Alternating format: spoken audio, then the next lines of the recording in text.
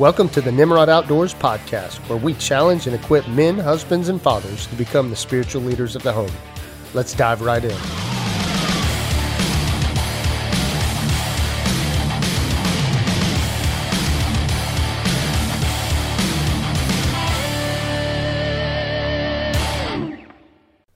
Well, what's going on? This is M.A. Dozier with Nimrod Outdoors, and we have another great podcast for you today. I am really excited. I'm being joined by my wife, Chelsea, and we are going to talk about how to instill thankfulness in our home. With Thanksgiving coming up, we just feel like it's very timely. I also feel like in our culture today and in our society today, we lack the ability to have thankfulness in all situations. But Chelsea, say hello.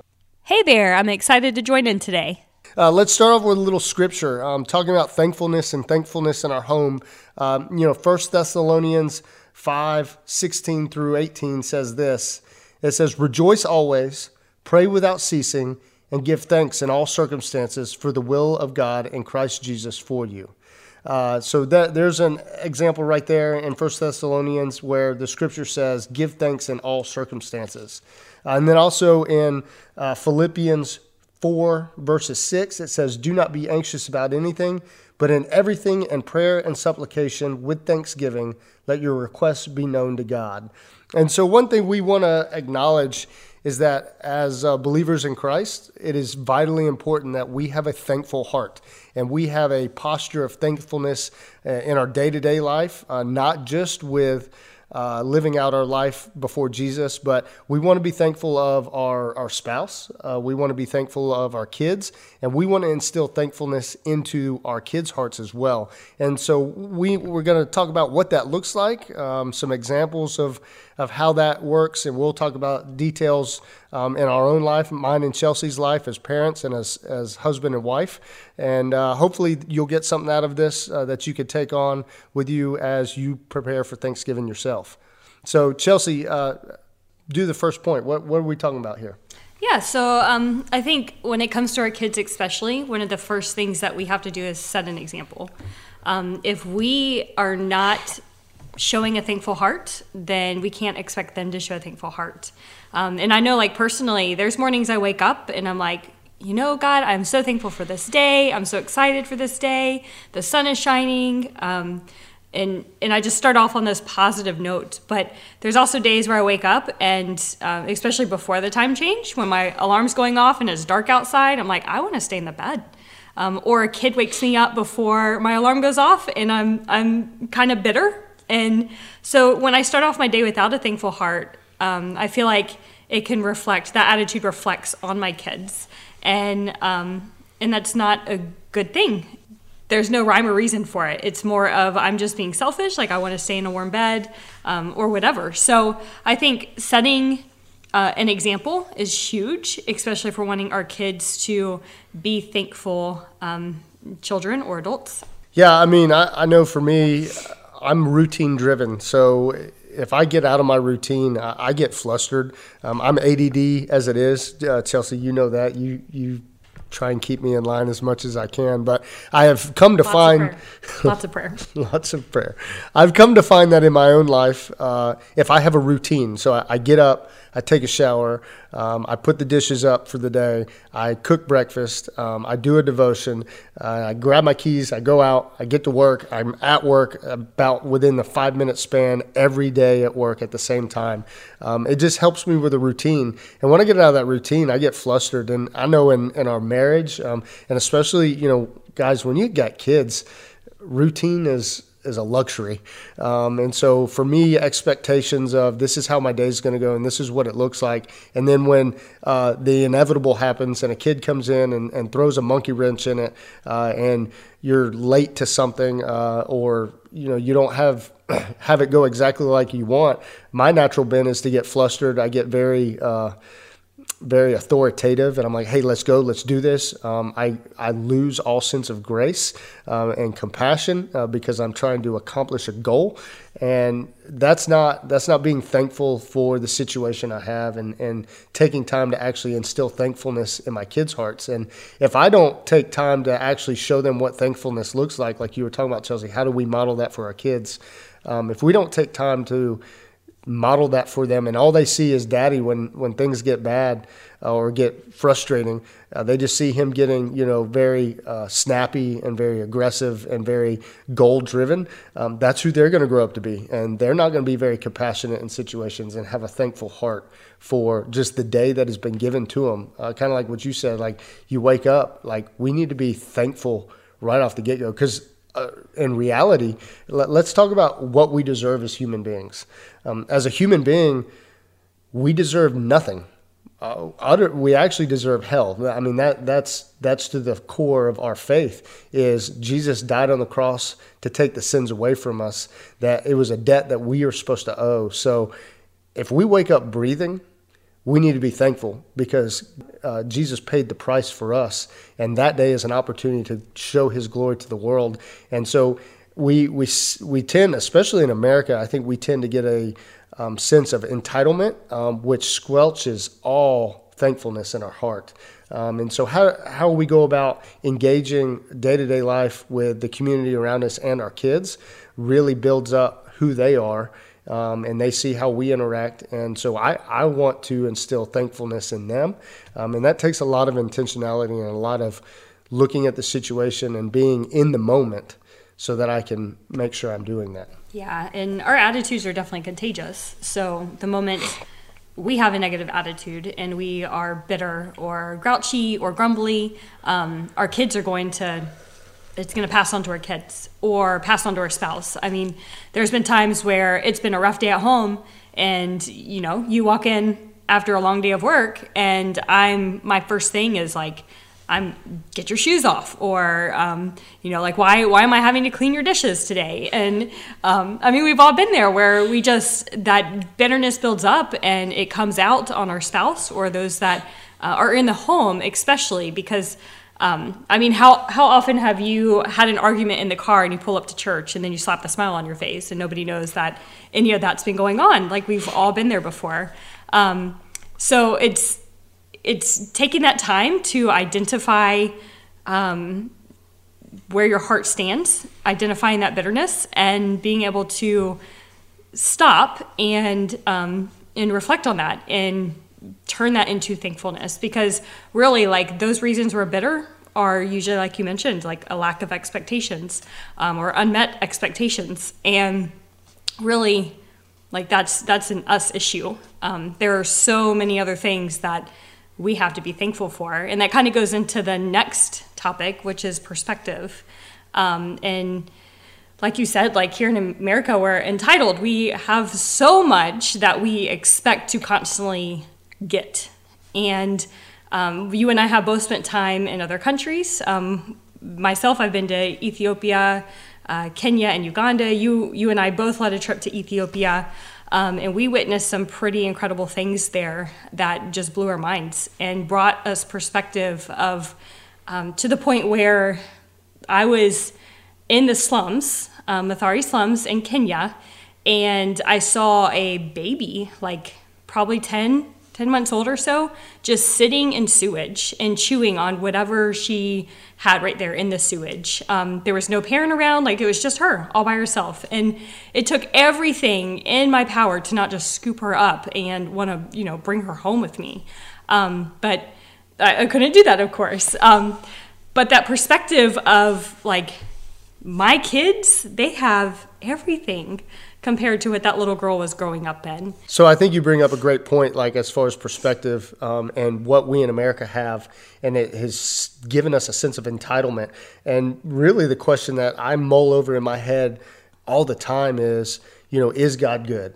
And my assumption of God being good really lays on the expectations I have of what God's provided for me up until this point. But is that a societal expectation, or is that actually the goodness of God? And what I mean by that is, you talk about this 10-month-old sitting in sewage. Is God good in her life? God is God, and we're not God, and He is in control of everything. In Ethiopia, we went to a girls' orphanage, and there was a young lady there. She was probably just a little bit over, maybe 13 or a little older, and she was speaking to us about how she was so blessed and so honored that God would rescue her out of what she was rescued out of. But she told us the story of her and her sisters sleeping on the side of the road, and it was basically the ditch or the gutter of the road. They were sleeping underneath a tarp. So all the rain that came, just washed up underneath their tarp. And in Ethiopia, people just use the bathroom on the sides of the road. And so all that trash and nastiness was washing down underneath their tarp. And she's sitting there praising God for the provision of the tarp. And I have to sit there and I have to ask myself, I'm like, can I say God's good if I'm in that situation? And so is God good to them? In their perspective, yes. And so is it different? Do I expect more of God and His provision? Do I expect a house? Do I expect the AC or the heat to work? Do I expect to have a really nice meal every day? Are those expectations societal, or are those expectations actually the goodness of God? And when it comes down to perspective, that girl had a much greater perspective of the goodness of God than I ever could have, because I'm handicapped with my expectations of this is the status quo that God's supposed to be good to me at. And if He doesn't meet that status quo, then does He quit being good? And the answer to that is no, absolutely not. Yeah. God is good. He loves everybody. He went to the cross for everybody. That includes white, black, Asian. That includes everybody in the world. And so if a girl in Ethiopia that was homeless, underneath a tarp, living in basically a sewage trough, can tell me that God is good in her life, and I look at that circumstance and say that I could not say that, is my perspective wrong? And I think I would have to say, yeah, my perspective's wrong. Am I relying on God, or am I relying on the excess in which He has given us here in America? And if I'm relying on the excess, then I'm not tethered to God. I'm tethered to a quote-unquote blessing of society. And it's hard because, our children are young. We have one due very soon. We have a 3.5-year-old and an almost 6-year-old. And so we can't quite give them that perspective because, one, they wouldn't really have comprehension of that.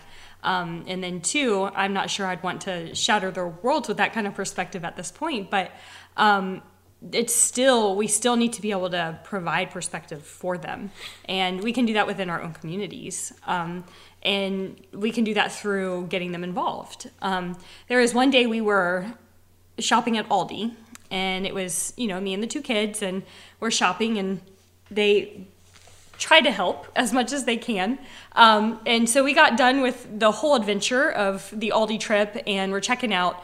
And this little girl that we kept running into throughout the aisles comes running up with this bouquet of flowers and hands it to our daughter. And our daughter was just ecstatic. She's like, oh, thank you so much. And, I'm like, okay, this is great. This little girl's giving us flowers, but we're about to steal them. So I tracked down the mom, and I'm like, Ridgely, this is so sweet of her. Let's tell her thank you. Let me go ahead and have them and give them back to the mom. And Ridgely was like, oh, okay. And so I walk up to the mom to hand them back, and she goes, no, these are your flowers. And I was kind of shocked for a minute, and I was like, what do you mean? And she goes, every time we shop at Aldi, every week when we shop at Aldi, we give a bouquet of flowers to somebody. We purchase them. She goes, so we've bought them, and they're yours. And I could just feel the tears welling up in my eyes, and I'm like, wow, thank you. And I'm not even a huge flower person, but just the thought and the thankfulness, I was like, this is awesome. And so I took them back to Ridgely, and it really brought up some really great conversations, because I was like, look, she was kind of confused, why did they give us flowers? I don't even know them. And it's because they have a thankful heart, and we were able to discuss what that looks like, and just a giving heart, and how they just love life and wanted to give and share joy with other people, and then how we can be thankful for that, but at the same time we can also pass that along and do good deeds for other people, and that might not look like giving flowers every time we go shopping,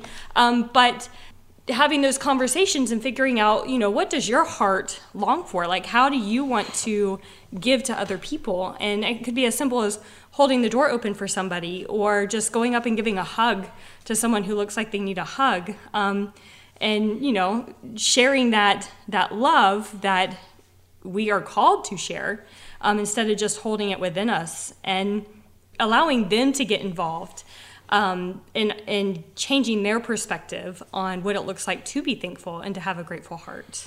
Yeah, it's the more, the Bible says it's better to give than receive. And so part of building a thankful heart is if we could get in this mindset of looking beyond ourselves and looking into our communities and looking at who we can impact by giving, that gives us a huge thankful heart, because we become thankful for the blessings that God has bestowed on us. And it's like it says in 1 Thessalonians chapter 5, what I read, it says, give thanks in all circumstances.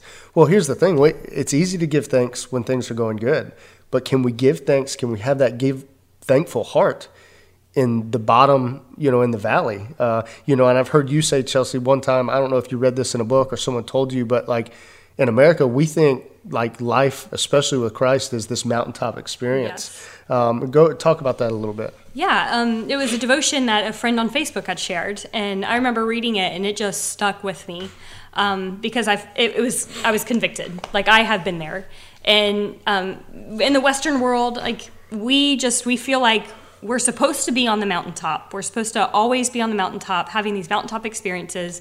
And then, we fall off and we end up in the valley. And those are just dark times. And then eventually we'll get put back up on the mountaintop. But there is nothing scriptural about that. Actually, God says the opposite. Like, there's sin in the world. We are distant from him. And being distant from him means we are living in the valley. Like, we are always in the valley. But God sometimes blesses us with those mountaintop experiences. And we need to identify that and not have the expectation to always be on the mountain, but have the expectation that, look, we live in a cruel, dark world, and God sends us blessings, and we need to rejoice in those blessings. Yeah, I think in my own life, I grew up my entire life in church, and unfortunately just growing up in church and it kind of being more of a religiosity thing or a traditional thing, you don't dive in deeper and discover more about God's word. But I know, and this is probably true with y'all that are listening, I know it was true in my life, but I began to realize later in life that a blessing from God was becoming an idol in my life. Like I would do it as in like, well, if I do these things for God, he's going to bless me. And in reality, that means that blessing becomes an idol above God. I'm just doing this so that God will bless me. And that's not how our relationship with God is supposed to be. We're supposed to be thankful in all circumstances, and we're supposed to live out and proclaim his glory in all circumstances. Mm-hmm. And, we've had friends that have gone through just absolute tragic events, and somehow, some way, they are shining the light of Jesus. And I have to ask myself, could I do that? And if the answer is no, then am I truly living with a thankful heart of what Jesus did for me on the cross? And Paul's the best example of that. I mean, look at everything that he went through, prison and torture, and yet almost every single book that he wrote, even from prison, or letter that he wrote, was full of gratitude and thankfulness. Like, he's sitting there praising God in some of the darkest places he could possibly be. And so that's the example we're supposed to live, yet we find ourselves grumbling over having cold coffee, or the power being out, or the hot water getting used up, or whatever. Like, we are a grumbly society, and we need to pause and think about how that actually does not show Christ in our hearts. Well, and I think too, earlier you had said, a lot of unthankfulness comes from unmet expectations. Mm-hmm. And we need to break those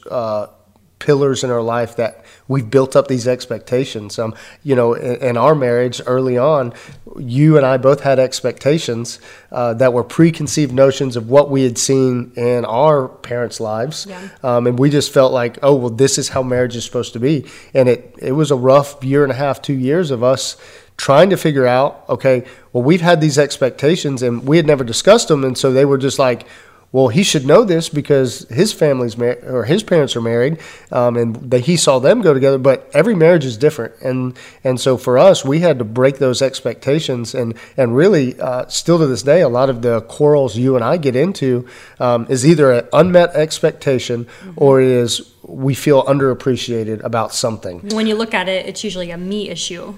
Like it's not a you issue; it's a me issue that I am. Also communication, like I'm not communicating with you, and so it allows that bitterness to stir up. Let me just preface this. When she says it's a me issue, that's in quotes. She's not taking all the blame. Yes.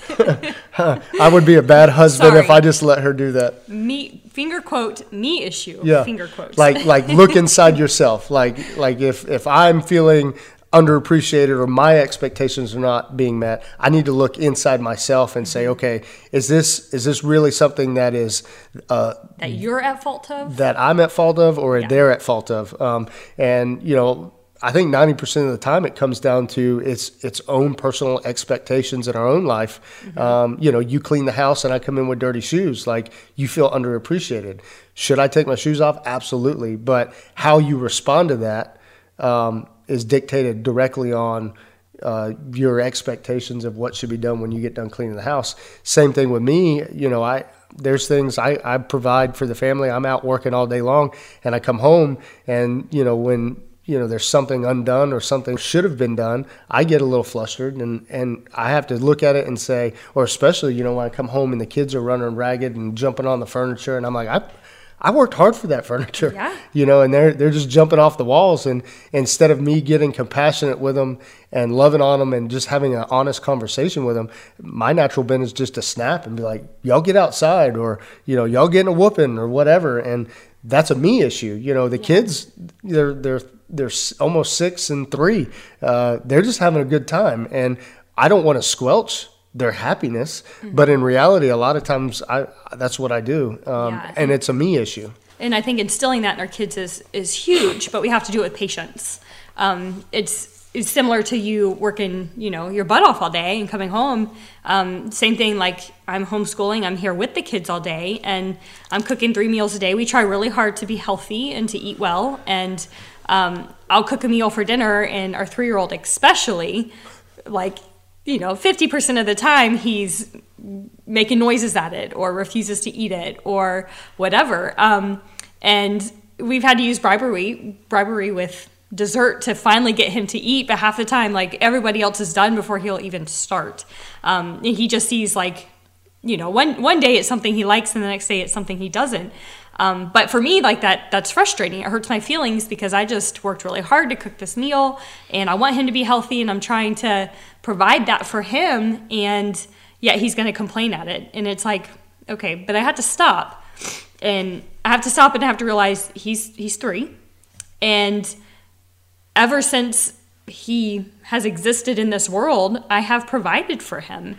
He has never had to once cook a meal. It's there for him. It's been provided. And so in my mind, it's he should be thankful for that. But he has no other perspective. He has no other mindset. That's all he knows.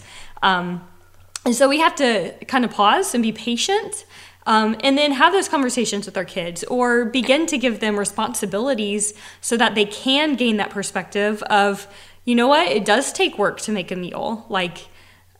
Granted, he's 3. I'm not going to make him cook dinner, but he can start making his own peanut butter and jelly sandwich or something, at lunchtime. Or and when he does that, we need to be okay with the mess ensues. Right. There needs to be expectations that we are going to have peanut butter and jelly all over, and the ratio of peanut butter to jelly is probably going to be way out of proportion. But and he may dip it in ranch. He does dip it in ranch. But we are, as parents, we are instilling that. We are instilling it takes work to be able to get X, Y, and Z.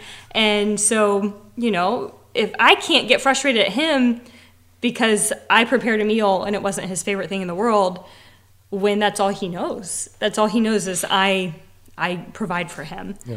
So basically, parents, if you're listening to this, what it comes down to is how we display a thankful heart in our own lives dictates way more about how our kids will have a thankful heart than just sitting there telling them, hey, you need to be thankful for this. I know I grew up and you grew up. It's like a classic parent line of like, there's kids in other countries don't have no food, or they don't have shoes, or they don't have this. Said it. But the reality is, our 6-year-old now says it. Our 6-year-old now says it. So that shows that we probably say it way too much. While that is the truth, the problem is like you're just saying, like our kids have no reality of that. They have no comprehension of that. And so for us to expect them to understand that is absolutely ridiculous, even though we want them to, and we expect them somehow magically to know that there's somebody in a different country, and what's a different country, and that kid doesn't have the same opportunities or blessings that they have. And so we need to find a better way of than just yelling at them to tell them, hey, God has gifted us immensely, and we need to be thankful for that. And how does that thankfulness pour out into sharing who He is and His glory to the world? Yeah. So, just to kind of recap on all of it, like we need to be able to provide perspective. And for us, it looks different because our kids are young. With older kids, I am excited. I love missions, local missions, over the seas missions. But I get excited about the idea of taking our one-day 15-year-old overseas and just getting to experience other cultures, other people, and just like how they have nothing, yet how they worship God with everything. It's amazing to see others do things like that. So perspective, but then also we have to walk the walk. And if we can't walk the walk, we can't expect our own children to walk the walk. And not even that, but also just having conversations. And that can be done with any age. And even with your spouse, like if you're struggling with something, like you have to communicate that with your spouse so that you can show the gratitude and thankfulness that they deserve. Or if you feel like you're not getting the gratitude that you deserve, like you have to communicate that instead of allowing it to stir up and build up within. Yeah, I think, having conversations is huge. I know you and I talk about all the time, like we let our emotions fester, and then it just kind of all dumps out. And on both sides of the marriage, it's kind of like, well, why is this the first time I'm hearing about this? And I think a lot of times it's our pride. We don't want to acknowledge that we're feeling the ways we're feeling. But the sooner we can squash things, or the sooner we could come out and say, hey, I'm struggling with this, and as a married couple, we can handle it together, we're so much more healthier in that way.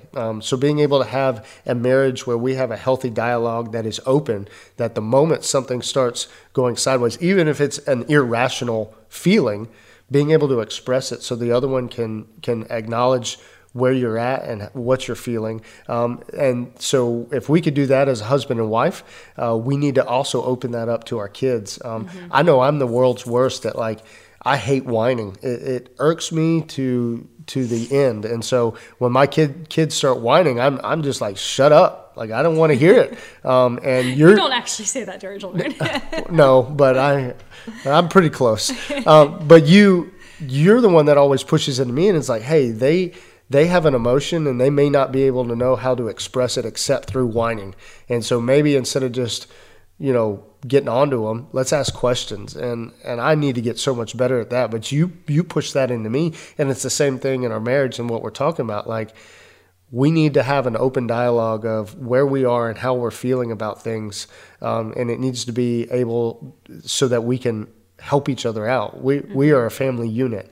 And that's how we instill thankfulness. If I know that I have a spouse that takes the time to listen to me, even if I'm being irrational with an emotion, that allows me to be thankful for them. Yeah. The same thing with our kids. If they know they have parents that will listen to them, even if they're irrational, they become thankful for their parents. And that starts instilling thankfulness in their heart. And so being able to have conversations is huge, and all that. I think the last thing that really we would need to say is just praying for a thankful heart. I know you pray every evening over our children, and in our kids, we put them on the spot to pray over meals. And And there's times too, like we'll stop and praise God. Like if something incredible happens, like I can't tell you how many times Ridgely and I have just stopped and just literally take 3 sentences just to thank God for what just happened.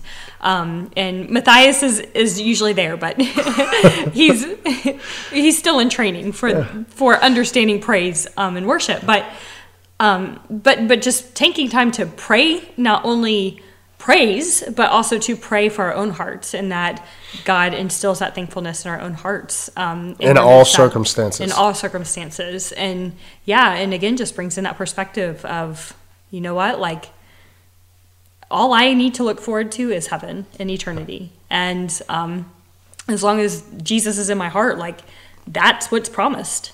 And he doesn't promise anything else down here. He doesn't promise great things, good things. He doesn't promise houses and anything. Like he promises eternity. Yeah.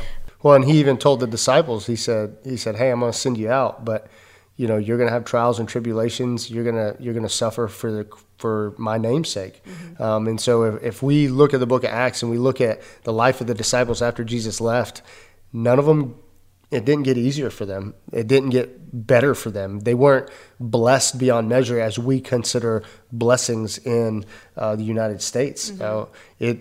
It got harder. They all got martyred because of their faith. But that's where Jesus told them. He said, you will have trials and you'll have tribulations, but take heart because I have overcome the world. Yeah. And so, Chelsea, you nailed it as far as what I have to look forward to. If I've given my life to Christ, is heaven. And anything in between that, my job is to go therefore and make disciples and to present Jesus to everybody I come in contact with. Maybe that's just giving them a smile or a hug. Maybe that's actually sitting down with them and having a conversation. Maybe that's even just opening the door for somebody. That's showing the love of Christ. But in all circumstances, we are to be thankful. And if we can really have the mindset of, say, what do I deserve? And understand that I deserve nothing except for eternal separation from Christ. Mm-hmm. And then being thankful that Jesus died on the cross for me. He chose to go to the cross for me and for you. And that's the source of our thankfulness.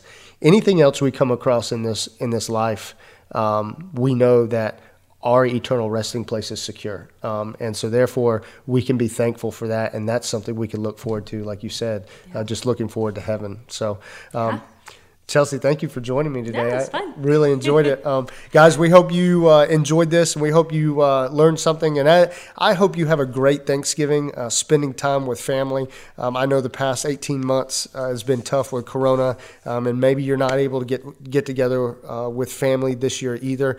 But know that God wants so much more for us. And if we can have a thankful heart, we can shine his light into the world and make a difference for him. And so I pray y'all have a great Thanksgiving. We are excited. It's deer season, so we're going to be getting in the deer stand and in the deer woods as a family. And we hope to come back and get ready for Christmas and celebrate Jesus' birthday. But thank y'all for listening, and we'll see you next time. Bye.